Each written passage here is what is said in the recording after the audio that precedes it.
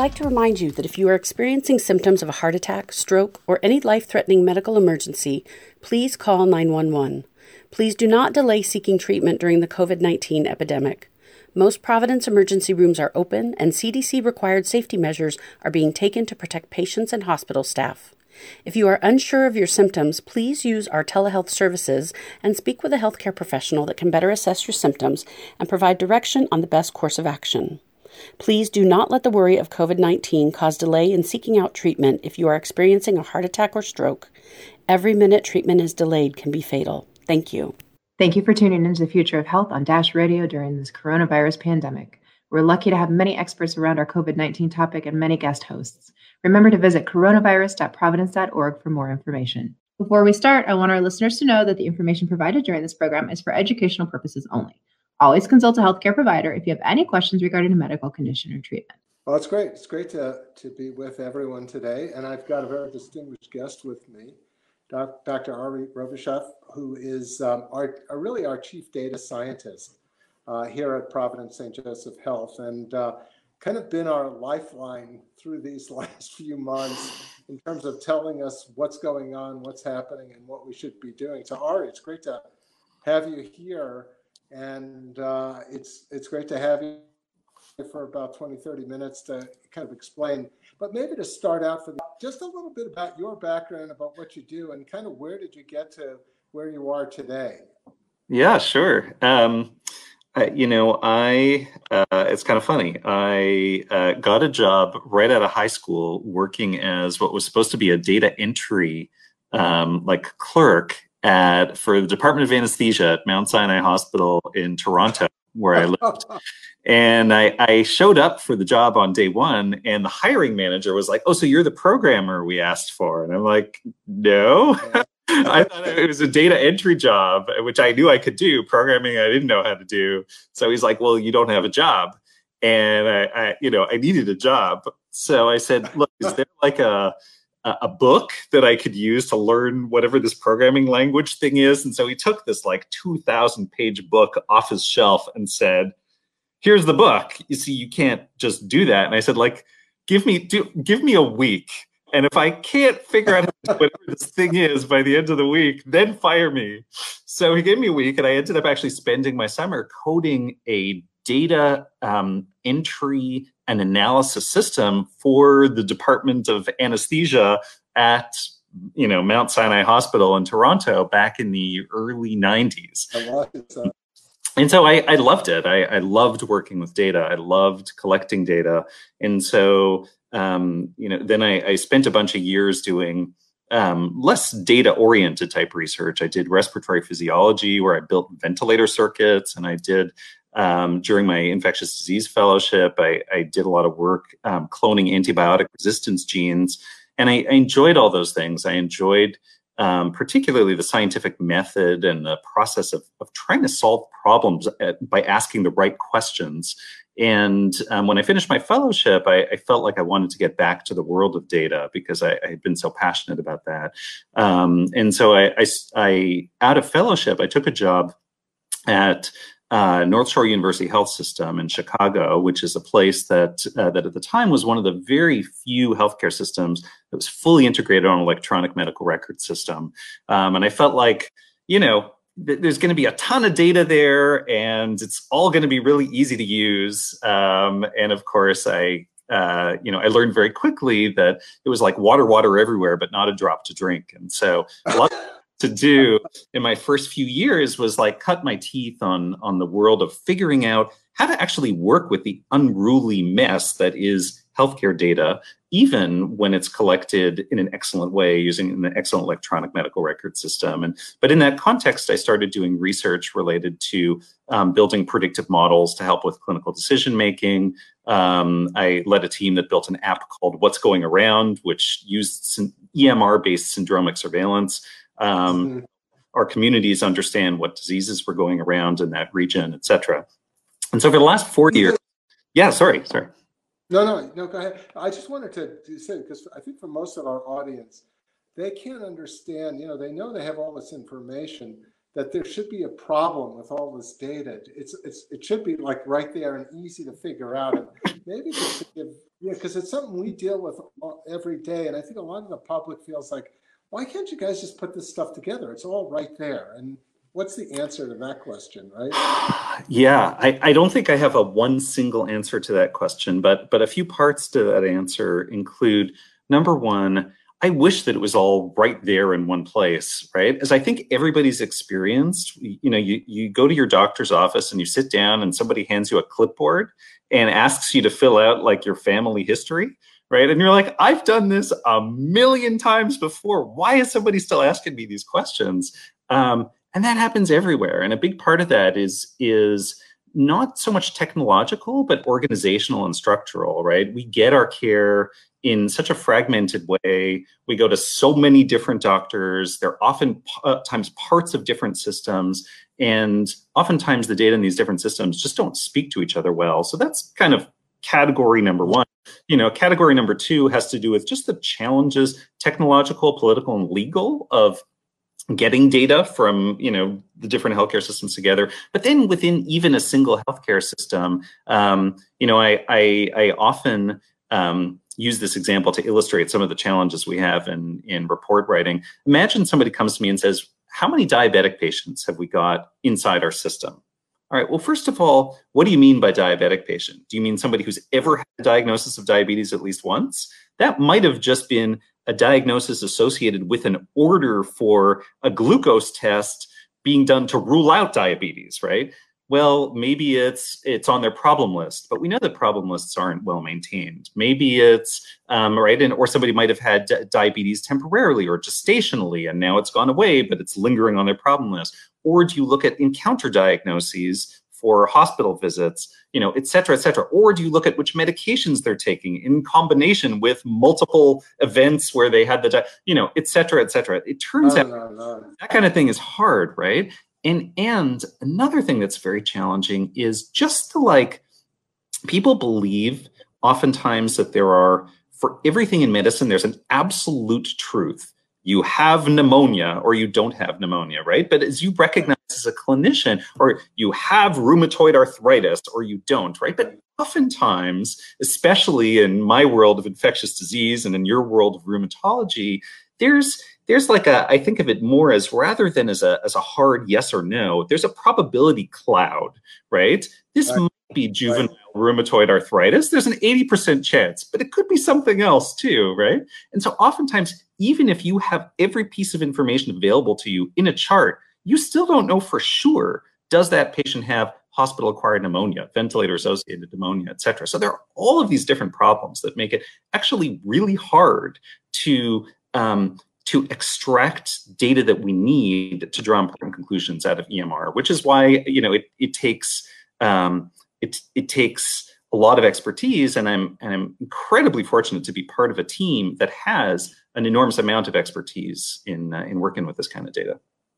Right, because then I think that's a great tee up for where we get to what I call BC and AC, before COVID and after COVID. And the work that you were doing before COVID was really bringing a lot of this together for our 7 hospital system and literally millions of patients, and a lot of work on helping doctors understand how they practice and what they do, and how do you help them with that? Maybe just describing a little bit before we had COVID, what was some of the things that you were working on then? Sure. So some of the bigger projects, one of them is something called the value-oriented architecture, which I know you're very familiar with, right? When we talk about value in healthcare, we're talking about the outcomes that we're getting and the cost that it requires to achieve those outcomes. And so one of the sort of fascinating and I think important challenges that we were dealing with is, how do we marry together financial data with meaningful clinical data to help us understand across our system how well are we doing at providing the best care at the lowest cost, and learning from those providers who are managing to achieve that and disseminating their practices. A lot of the work that my team's done has to do with supporting quality improvement. So if we're looking to reduce sepsis mortality, how do we identify variation in practice. How do we identify whether we're adhering to a 3-hour bundle, a 6-hour bundle? How do we discover why one of our hospitals is experiencing really favorable mortality rates, and what are they doing differently than everybody else? So some of it has to do with that. A lot of our work has been around supporting our specialty services, so helping understand, how to, what can we do across that? Are we doing a good job across the system of implementing those things that we know reduce maternal mortality rate, for example? So those are kind of traditional types of things that we've been working on, and then we also we're working on a few kind of more out there things, like a number of people on my team in collaboration with folks from medical informatics have been working on a tool called CAKE, which stands for Caregiver Accessible Knowledge Engineering. The idea there is democratizing clinical decision support. So allowing clinicians themselves in the context of their own practice to test creating alerts, reminders, messages that can go to nurses in their practices, et cetera, that they can build themselves without having to go through the IT infrastructure to see whether or not those things work. So basically allowing small scale tests of change. So those were some of the things that we were working on. It was fantastic. It was kind of bringing the providers together with the patients and really letting them really understand, because I would say that half the time my assumptions are always proven wrong. And, because when you have the data and you look at it, it's always an aha moment that, wow, I would have presumed that this factor was the major reason why patients weren't doing well, but it's really this one. And really understanding all the variations in care and how it gets done. And I think the public is getting a real taste of that now, because one of the things I hear from a lot of people, can't you guys just tell us what isn't? And it's different when you see the newscasters come on and say, great new breakthrough in a new drug. And those of us who are in our position say, well, maybe, because we kind of know, like, what are the possibilities given the data. So then all of a sudden COVID comes in and your team got to work like right on top of it. Maybe just saying, the minute we had the outbreak, how you almost converted your whole team and all of your people into everything COVID, and maybe what that process was all about and how much it helped us and others around our state and even around the country to understand how this virus works. Yeah, sure. Well, and before I talk about that, I just wanted to pile on to your interesting comment before about, like, the public is like, what's with you guys? You're supposed to know everything. We understand as clinicians working on the inside that it's not like that. It takes us years to consolidate around this is the best practice for something. But here it's like we're inside a terrarium where the world is watching us learn as we go. This is always what the process is like, right? But it's accelerated and everybody's watching us. But yeah, my wife, after really getting to know me and getting to know the work that I was doing in the lab, once said, like, science is an inexact science, and it's unfortunately true. So COVID, I happen to be an infectious disease doctor, and so as soon as the reports began to come out of China, I got very interested in ways that our clinical analytics team could contribute if COVID became a going concern, in an area around which we had data. And so actually the first thing that we started to do was to build a syndromic surveillance tool that allowed us to use data from the notes that describe the interactions our clinicians have with our patients to extract features from those notes that we thought might be useful in identifying COVID cases. And this is, learning on the fly. The very first thing we built was a way to identify that a doctor mentioned that a patient had been to Wuhan. That was the first thing we done. Yeah, not so relevant now, right? But there's a ton that we've learned. And so very quickly we were able to use that natural language processing. And by the way, I'll just say about natural language processing that we collect a lot of data in our EMRs in structured fields. So a lab result is a structured field. A diagnosis that a clinician writes into what is the patient's diagnosis bar, that's a structure, right? Because that's really important, I think, for our audience to understand that. And because that, those are data elements you can pull out. Everyone knows what they are. But the majority of the data is where you're going, Ari, right? Exactly. Just to give you a sense of scale, we looked at this recently. We generate inside our healthcare system 700 million clinical notes every year. And so the question is, right, the better part of 1 billion notes every year, and we're mostly leaving that information on the table because it's locked in some blob of text somewhere, but there's such incredible richness to that. And so one of the things that we wanted to try to do early on was figure out how we could use that richness to identify what's going around in our communities in terms of COVID. And so, yeah, sorry, you're going to ask something? No, go right to it. No, you're right there. So the first thing that we did was we built tools to extract data from these millions of notes to help us figure out what's going around. And we decided to build a registry.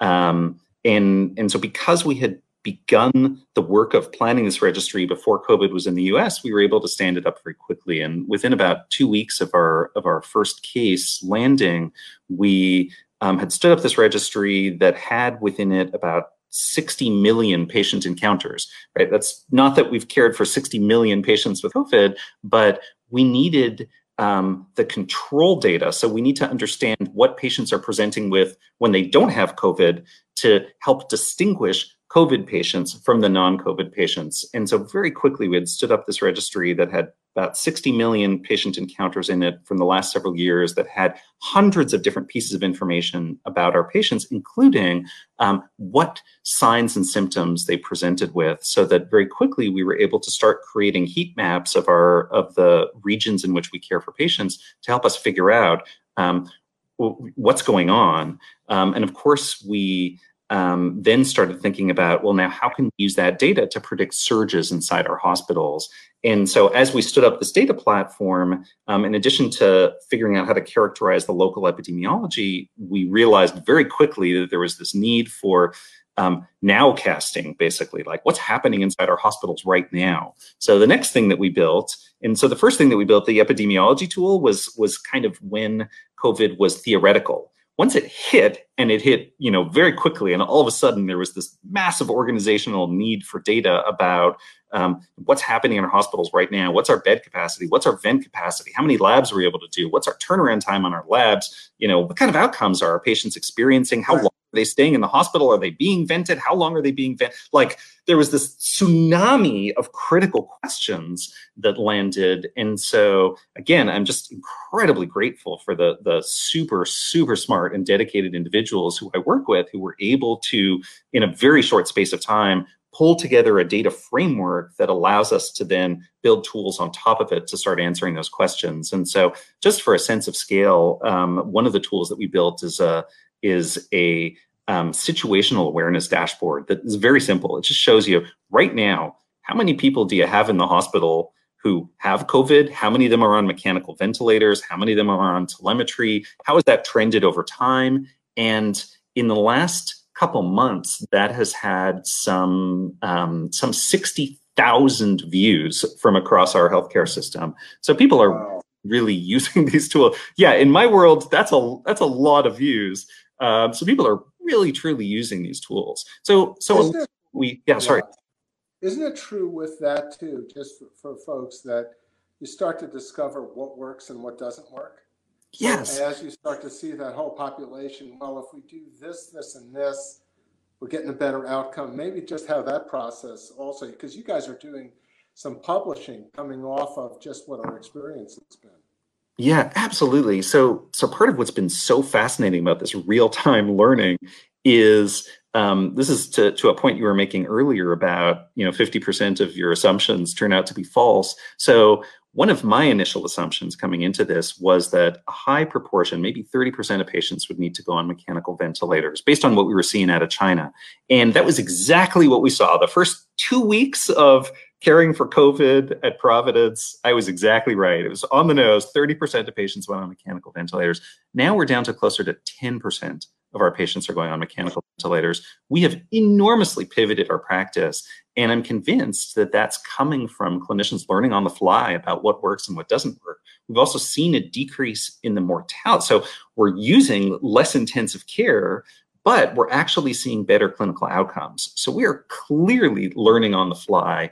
And some of that has to do, I believe, with medications that we're in the process of testing, both through clinical trials and through kind of more interesting and maybe intellectually challenging through retrospective analyses. So looking at the last 1,000 patients that we cared for, seeing who got drug X, who didn't get drug X, and does it look like drug X is helpful. And so we've been doing a lot of work around that as well. But I do think that it's more than just the meds that are leading to these what look like better outcomes in patient care. And I really think that that's part of what's been so extraordinary in the system, is just watching clinicians learn. I'd like to think that some of the data that we've been providing on clinical outcomes has been contributing to that. But more than that, it's really our sort of our networks that bring clinicians together and allow them to learn from each other, and the extreme hunger that there is among our clinicians to figure out, this is a brand new disease, how do we manage it? So we've been learning a lot, but we still have so many questions. Like my background is in infection control,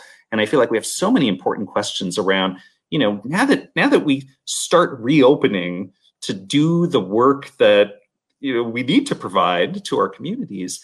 How do we do that in a way that's safe to our caregivers and safe to our patients? And I think there's tremendous opportunity for us to effectively be a learning health system and a living laboratory for figuring out what are the best ways to do that, because nobody knows that today. So tell me about, also there's a couple of there's a clinical interface with data, but then how are you putting together the testing data that we're doing? Because that's been a big question for the whole country, antibodies or antigens or PCR. So how can you help us try to figure some of that out, to put some science to what seems to be, a frustrating area, I think, for everyone? Yeah. So a few things. So number one, I just finished with a collaborator at the University of Chicago, a study where we looked at all of the PCR tests that we did. So that's the diagnostic test to figure out whether somebody has it right now. And we used information on patients who were tested multiple times to help figure out what's the sensitivity of the test, meaning how good a job does if somebody has COVID, how good a job does the test do of identifying that they have COVID? So that's an example of sort of real world evidence that we're working on. There's an amazing serological study, so an antibody study that's happening system wide, but that's been led by a group in Oregon that has tested at this point some 10,000 of our caregivers to figure out whether or not they have antibodies, meaning whether or not they've actually acquired COVID. And 5,000 of those individuals have been serially tested, meaning they were tested once, and then a few weeks later they were tested again. And so what we're working on is finding ways to bring together data from the EMR to figure out, okay, this anesthesiologist was tested on this date, was retested a month later, and how many COVID patients did they intubate between test number 1 and test number 2, and can we use that to help us understand what is the risk of intubating a COVID patient? And that's something that I think we're going to be able to do on a much larger scale as we build together this kind of network of data on what kinds of encounters our caregivers have had with which patients over time. I also think we're going to be able to, yeah, sorry. No, you go ahead. I was just going to say, I think we can also contribute to learning from our communities. One of the things that we're seeing is we can identify when clusters are occurring inside our communities because of the test data that's coming back to us. And sometimes I believe that that's unknown in those communities. We, for example, can tell when a patient comes to our ED for whatever reason, and they come from an address where somebody else at that address has been COVID positive, right? Our EMR knows that. And right. So we can harness that data. And so we look back to see how often, when those patients who come to us from an address where there is COVID, how often they answer the question, have you been exposed to somebody with COVID? Yes. Right. And the answer is, it's a minority of the time. So I think oftentimes people don't know that they're being exposed, right? And which raises fascinating questions about how can we best serve our communities and serve public health as well as a health system. Because there's this whole issue that, there are a lot of asymptomatic carriers that are shedding virus before they have symptoms, which makes it even more challenging as we go. And how do you put that puzzle together? And then the other question I had for you, there's that one, and then it's also, we're seeing the evidence of some new syndromes, and particularly the one that a lot of folks are probably interested in now are the ones in children that almost seem to be a reactive phenomena post-COVID infection.